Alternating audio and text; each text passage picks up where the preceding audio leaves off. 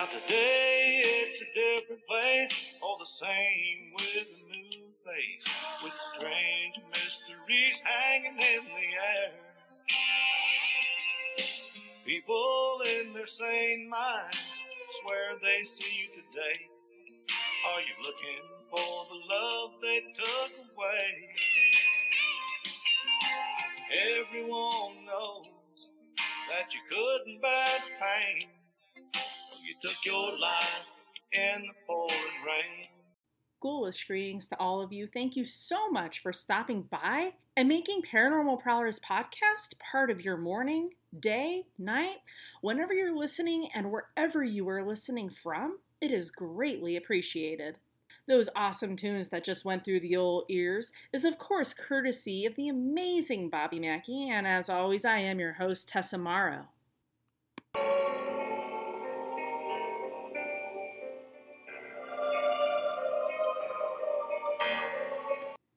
Today we find ourselves in Cheesman Park in Denver, Colorado. Today, if you go there, you can find over 57 different types of trees, such as the Douglas fir, Colorado blue spruce, the American elm, and so many others. While there, you can't help but notice the beautiful, lavish mansions nearby, people walking their dogs, children running and playing, a couple enjoying a nice romantic picnic. And don't forget about the ever so gorgeous Denver Botanical Gardens. With 80 acres, there is more than enough room to do whatever you please. And it is located in the heart of downtown Denver. Now, this beautiful park offers a beautiful view, actually several scenic views, and amazing trails. It also is home to a very awesome pavilion with gorgeous flowers surrounding it. Cheesman Park was named after Denver businessman Walter Scott Cheesman. What you may not know when you step foot into this park is that it wasn't always a park. In fact, it was a cemetery that was later on converted into a park in the late 1800s.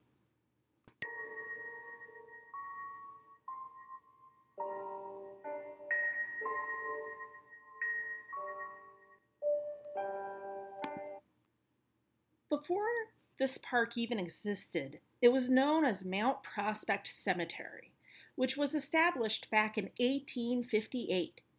It was often referred to by the locals as Boot Hill or the Old Boneyard. Several large plots were actually reserved in one section for Denver's most wealthiest of citizens, and most respected, of course. The edge of the cemetery was for the criminals and the paupers, and in between was where the middle class would rest eternally. To be a little more specific, the west side of the park was where the Masonic and Oddfellows were buried. The mid-south section was for the Chinese. The northern part was for the Grand Army of the Republic. The parking lot east of the Botanical Gardens was the Hebrew section. And where the Botanical Gardens are, well, my friends, right there used to be where the Roman Catholics were buried.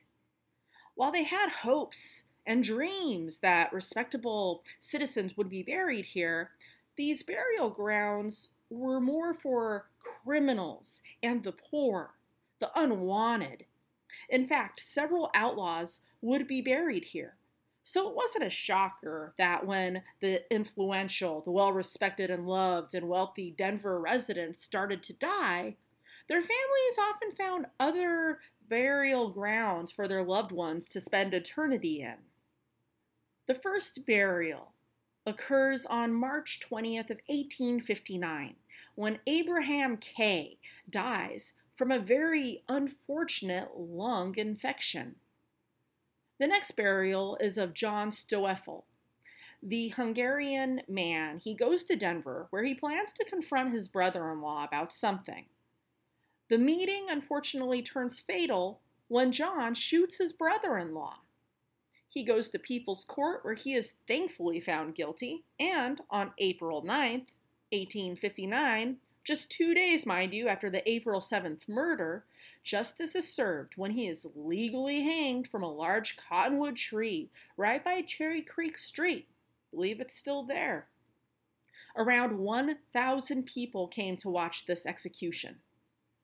Now, believe it or not, John and his brother-in-law, the man he murdered, his victim, mind you, they are buried together. Not even like next to each other, but they're buried in the same damn grave. Like, oh my God, so much for resting in peace, am I right? It wouldn't surprise me if this park was haunted for this very reason alone. But I'm jumping ahead of myself. Yes, it's haunted. But no, we're not talking about that right now. That's later on in the episode. I know, I can't wait either. Now, it was John Whaley's dream to be an undertaker. Something that this cabinet maker, who had no experience in such a thing, wanted to do. So he dipped his toes in just that at this cemetery. And guess what, you guys? He, I wish could say nailed it, did a great job, but he failed miserably. Like a 5-year-old chimpanzee would have done a better job. Like, just seriously. And soon, not too long after John takes over the cemetery duties, guess what? It is left in shambles and major disrepair.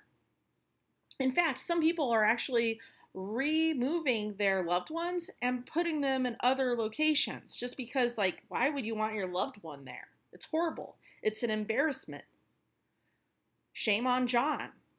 Headstones, they were being vandalized and even pushed over. And I actually saw this with my own eyes when I went to Bachelor's Grove last December in Chicago. I mean, it was obviously from humans and not weather. Very intentional and extremely disappointing and disrespectful. Like, really, shame on the people who do this type of immature shit.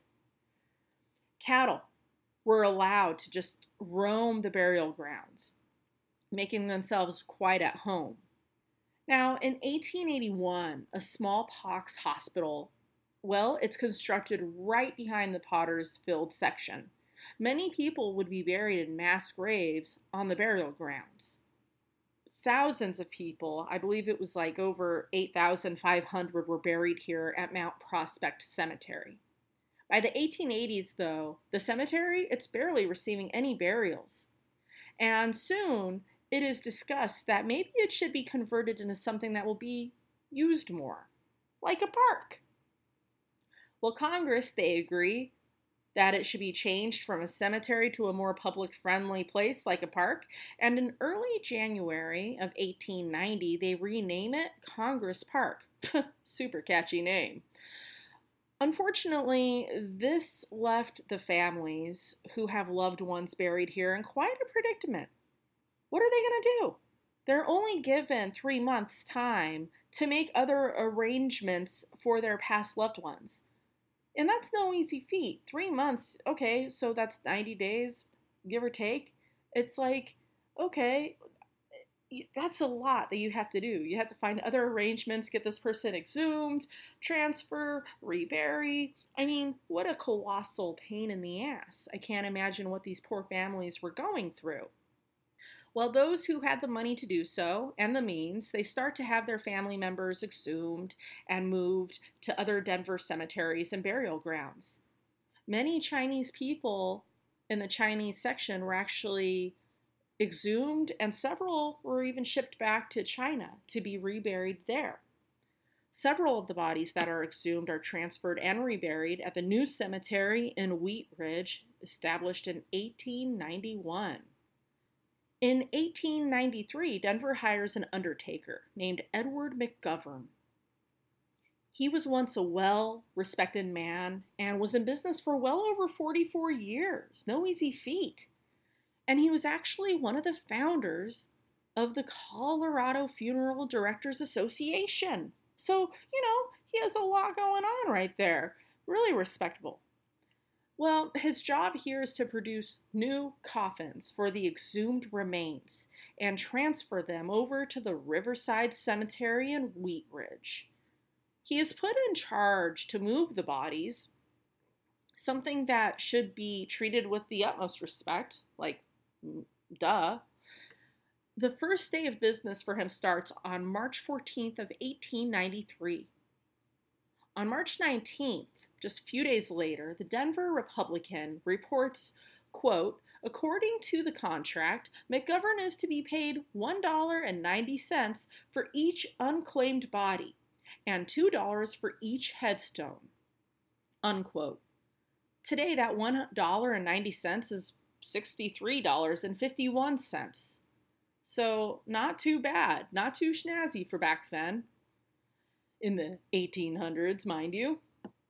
Now, somehow, in some way, Edward McGovern, he went from being this well-respected and well-liked dude, this undertaker, to a conniving thief. He saw opportunity. He was given a mile. He was given this great opportunity to do something, and he took $1 million. Instead of using coffins fit for adults, like, the appropriate size, mind you, he starts to build child coffins, about 1 foot high, 2 foot wide, 3 foot long. That just wouldn't do for a adult, which most of these were. He would break the bones, dismember the bodies. Then he would divide them into 3 different coffins, 1 body for 3 coffins. And remember, he's getting $1.90 for each coffin. Today, again, that's $63.51 for every single coffin. What a sneaky, conniving son of a bitch. He had close to 20 employees working for him. He demanded the workers to get 3 coffins per body. One would hold the skull. The second would be limbs. Third would be some chest bones and ribs. And guess what? Sometimes, believe it or not, even a 4th one would be added, and it would be filled with dirt and rocks. Talk about major disrespect for the dead. Like Carl Tanzler and his corpse, quote, bride, unquote, because really, they weren't really married. This man obviously has no respect whatsoever for the human body. I can't imagine one of my loved ones being treated like this. I would see red. And to add insult to injury, if that's possible, Edward McGovern is not only disturbing the remains and dismembering them just to make an extra buck, but he is straight up stealing from the corpses as well. Jewelry, medals of honor, anything of any type of value goes into this corrupted man's pockets. No joke. One of McGovern's cronies of a gravedigger was named Jim Astor. He had been taking pleasure, like his boss McGovern, in robbing the graves of the deceased possessions. They're dead, they don't need this. I think I'll just take it. Well, one time he feels a spirit touching his shoulders. He was actually in the middle of stealing some brass from a coffin so he can sell it for scrap. While he is doing this dishonest deed, he suddenly feels this intense, bone-chilling, cold pressure settling on his shoulders. Literally, to him, it felt like the weight of a full-grown man. He believed that he was being punished by the deceased for his illegal and horrible actions and activities, and he runs out of the cemetery, soon to be park, and he never comes back. Karma is a bitch. As he is doing these horrible, unmentionable things, he is being haunted by the angry spirits of his victims. One of those victims is said to have been a soldier. He was buried in full uniform, and McGovern steals the medal that he is wearing right off from his neck. One night, as the hero's medal sits in front of him, it moves with such force that it falls hard to the ground.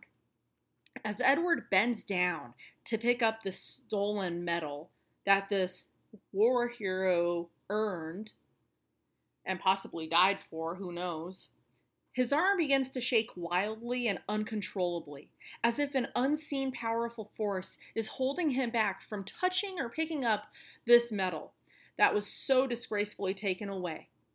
Mind you, this was just one incident, okay? He begins to hear these disembodied voices calling out his name. Things are moving all by themselves. At one point, he finds the cigar that's burning on the desk, as if somebody had just been puffing away at it.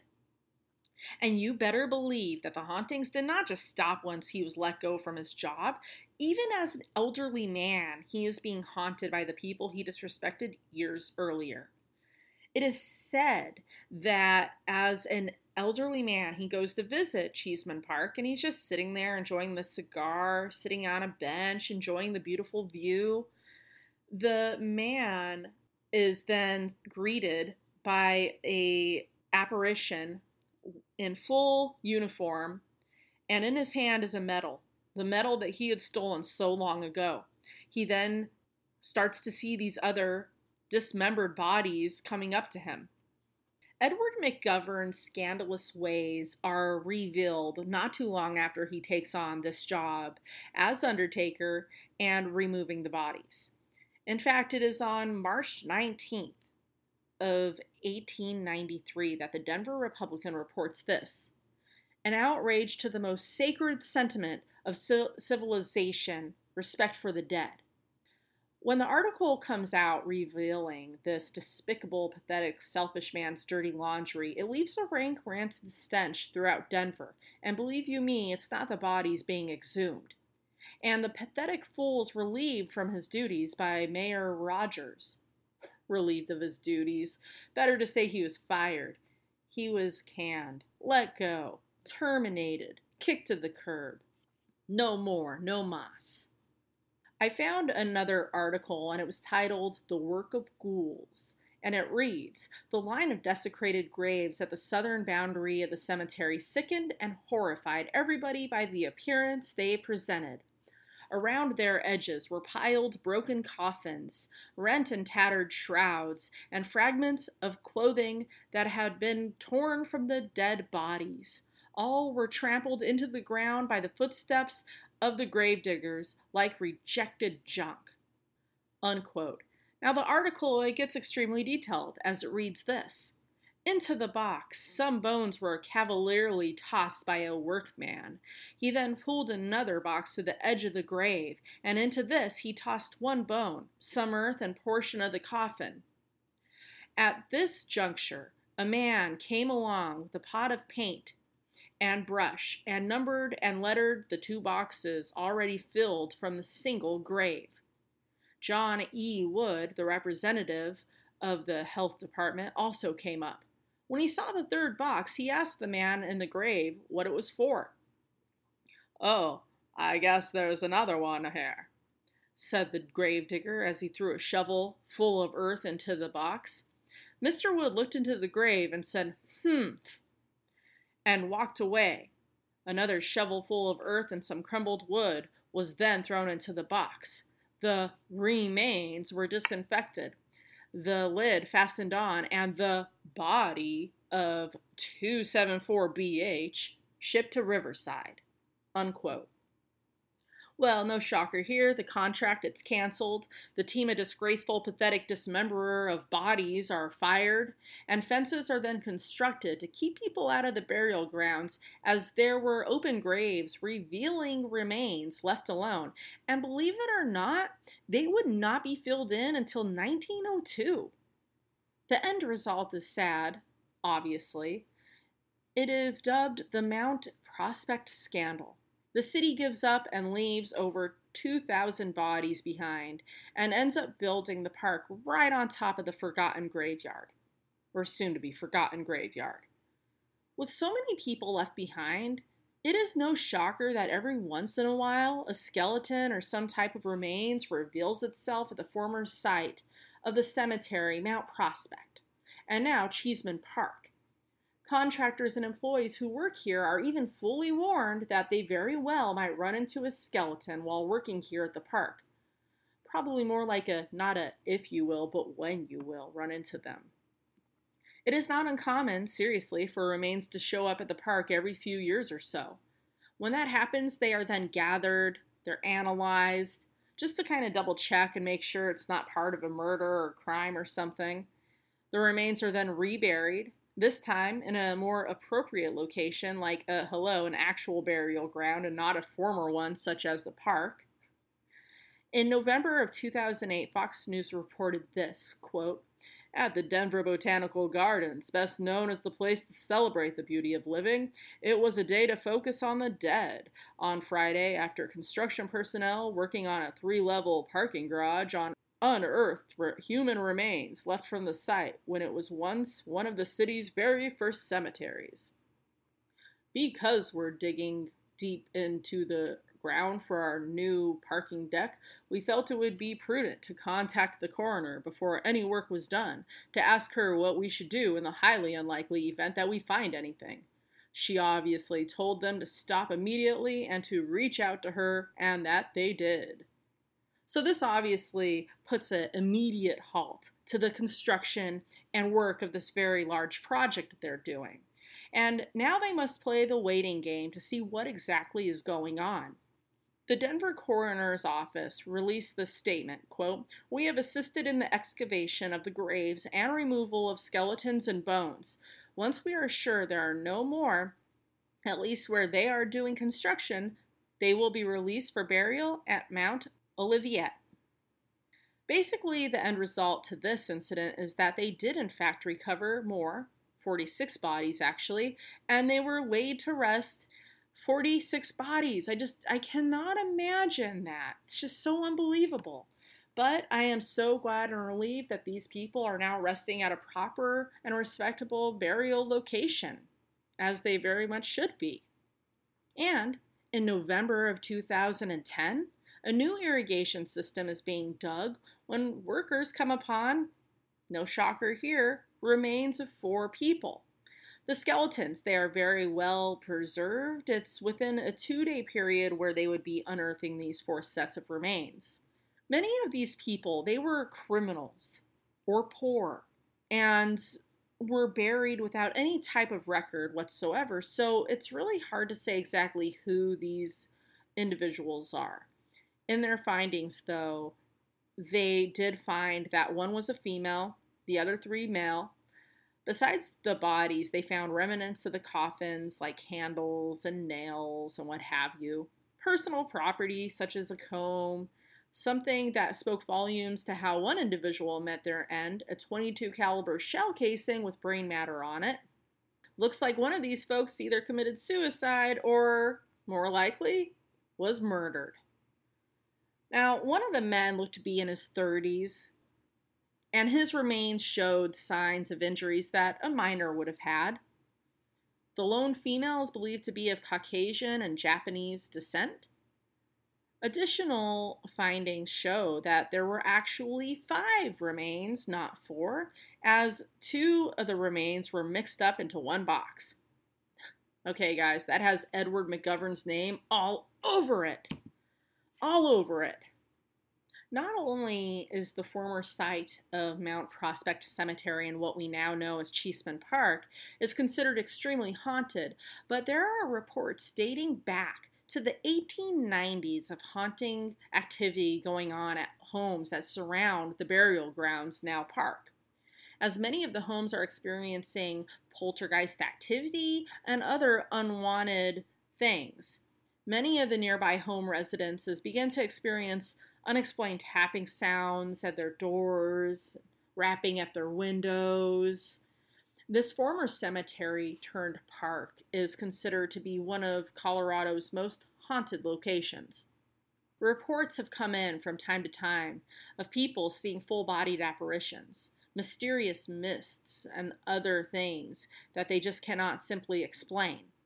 Spirits of young children are seen playing, and then, well, let's just say they vanish right before very shocked people's eyes. This area wasn't always haunted, mind you. It was basically immediately after the bodies were disturbed and treated with such utter disrespect that strange things began to happen.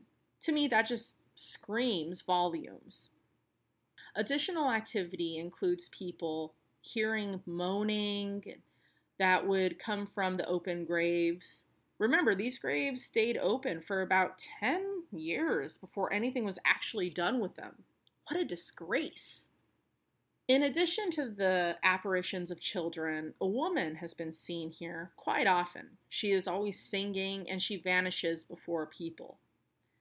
A male apparition, described as pale and thin, has been seen here. Now, looking at this man, it is very obvious that this poor spirit was victim to brutal injury. He has a broken jaw, he's covered in blood, and he is wearing a torn and tattered hospital gown. One man actually approaches him, thinking it's a living person, to ask him for a cigarette. The specter then raises his gown, which reveals several knife wounds to his stomach area. This poor soul has not only been dealing with a broken jaw, but from the looks of it has been attacked brutally, being stabbed several times. He reports to the living man who asked for a cigarette that he was looking for the men responsible who did this atrocious thing to him. The living man asks if he should maybe perhaps be at a hospital instead of just hanging out at a cemetery, and the man responds to him saying that he was thrown out of the hospital due to not having any money. He then vanishes before this man's shocked eyes. What an encounter and experience that would be. Talk about mind-blowing. This particular spirit is referred to as Slackjaw. Many people have experienced seeing him and talking with him. He is often seen roaming the ground, searching for who we believe is murderer. Shadowy figures have been seen lurking about in the trees, and it is said that some have even seen the outlines of headstones where they once stood so long ago. Many who come and visit the park claim to feel a sense of dread while being here. Others will hear moaning and disembodied voices and unexplained whispers emanating throughout the park.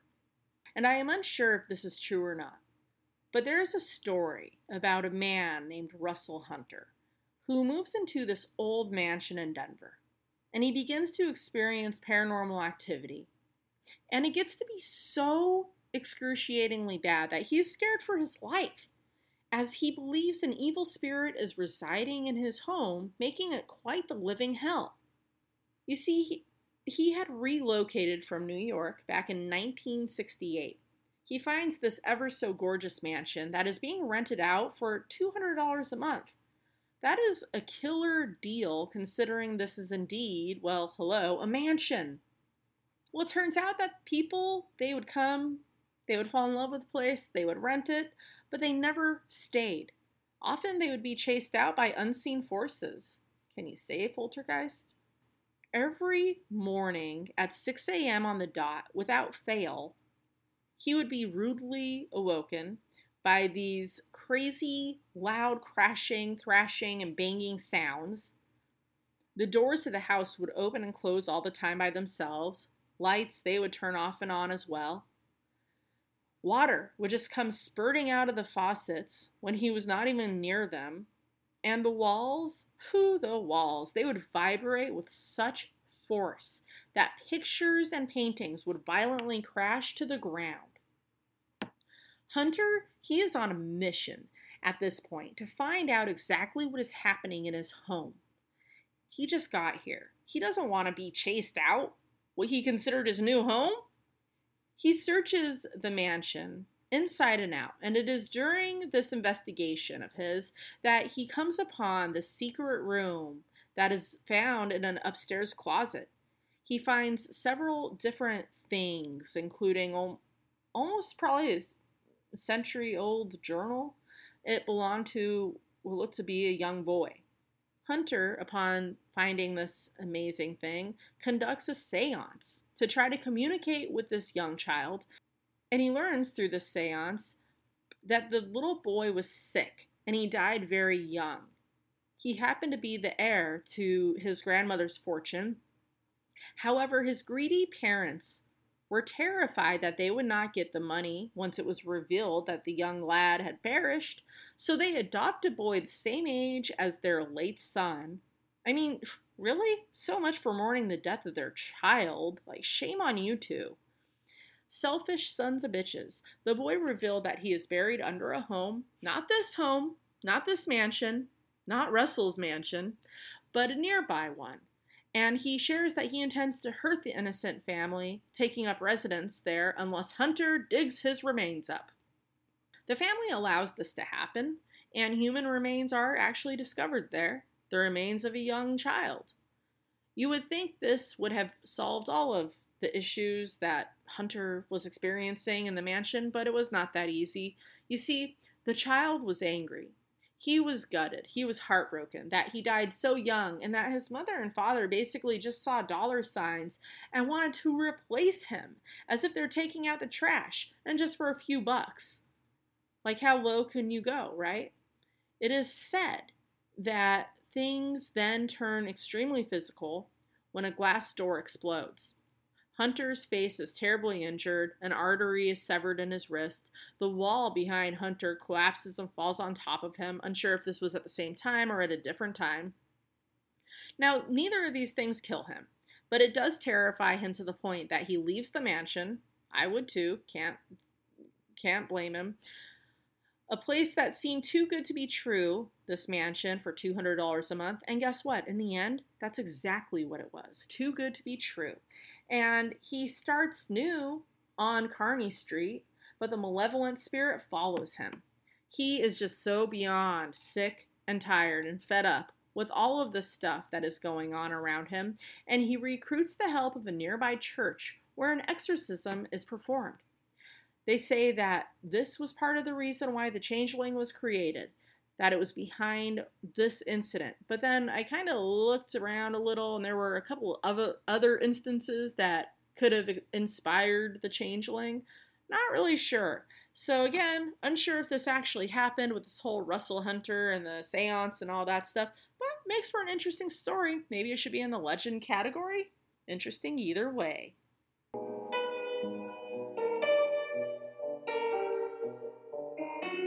This week's special city shoutouts go to Kimberling City, Mississippi, Rock Hill, South Carolina, Woburn, Massachusetts, Linden, Utah, and, sorry, I know I'll probably butcher this, but Molenbeek, St. Jean, Belgium. You guys, as always, it is just beyond grateful for you coming and listening to me. Did you enjoy this week's episode? Listen to the others, they are all phenomenal. Haven't heard every single one yet? No need to cry about it. Just hit up any of those awesome podcast platforms such as Google Podcast, Apple Podcast, Downcast, Castbox, Blueberry. Basically, wherever you listen to your other spooky podcasts, you'll probably find Paranormal Brothers podcast lurking in the background. Do you have a story of your own to share? Maybe you want to be a future voiceover on an episode that doesn't even exist yet. Can you imagine the possibilities? Know of a local haunted spot that you would like to see on here? Well, find me on Paranormal Prowlers Podcast Facebook page and you can message me. Or you can always get me on paraprowl@gmail.com. Thanks, and we will see you next week.